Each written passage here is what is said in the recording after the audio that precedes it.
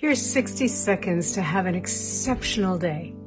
I'm a mindset shift coach, and one of the things that I know from experience is that we sometimes are thinking in terms of what we think we know about our day, about our lives, about a situation. I want you to imagine in this moment that this might be the last day on earth that you have.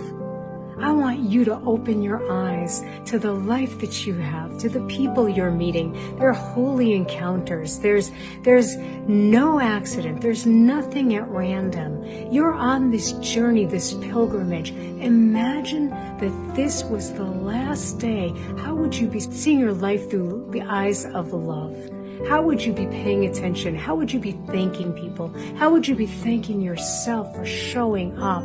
How would you see yourself differently, treat yourself differently?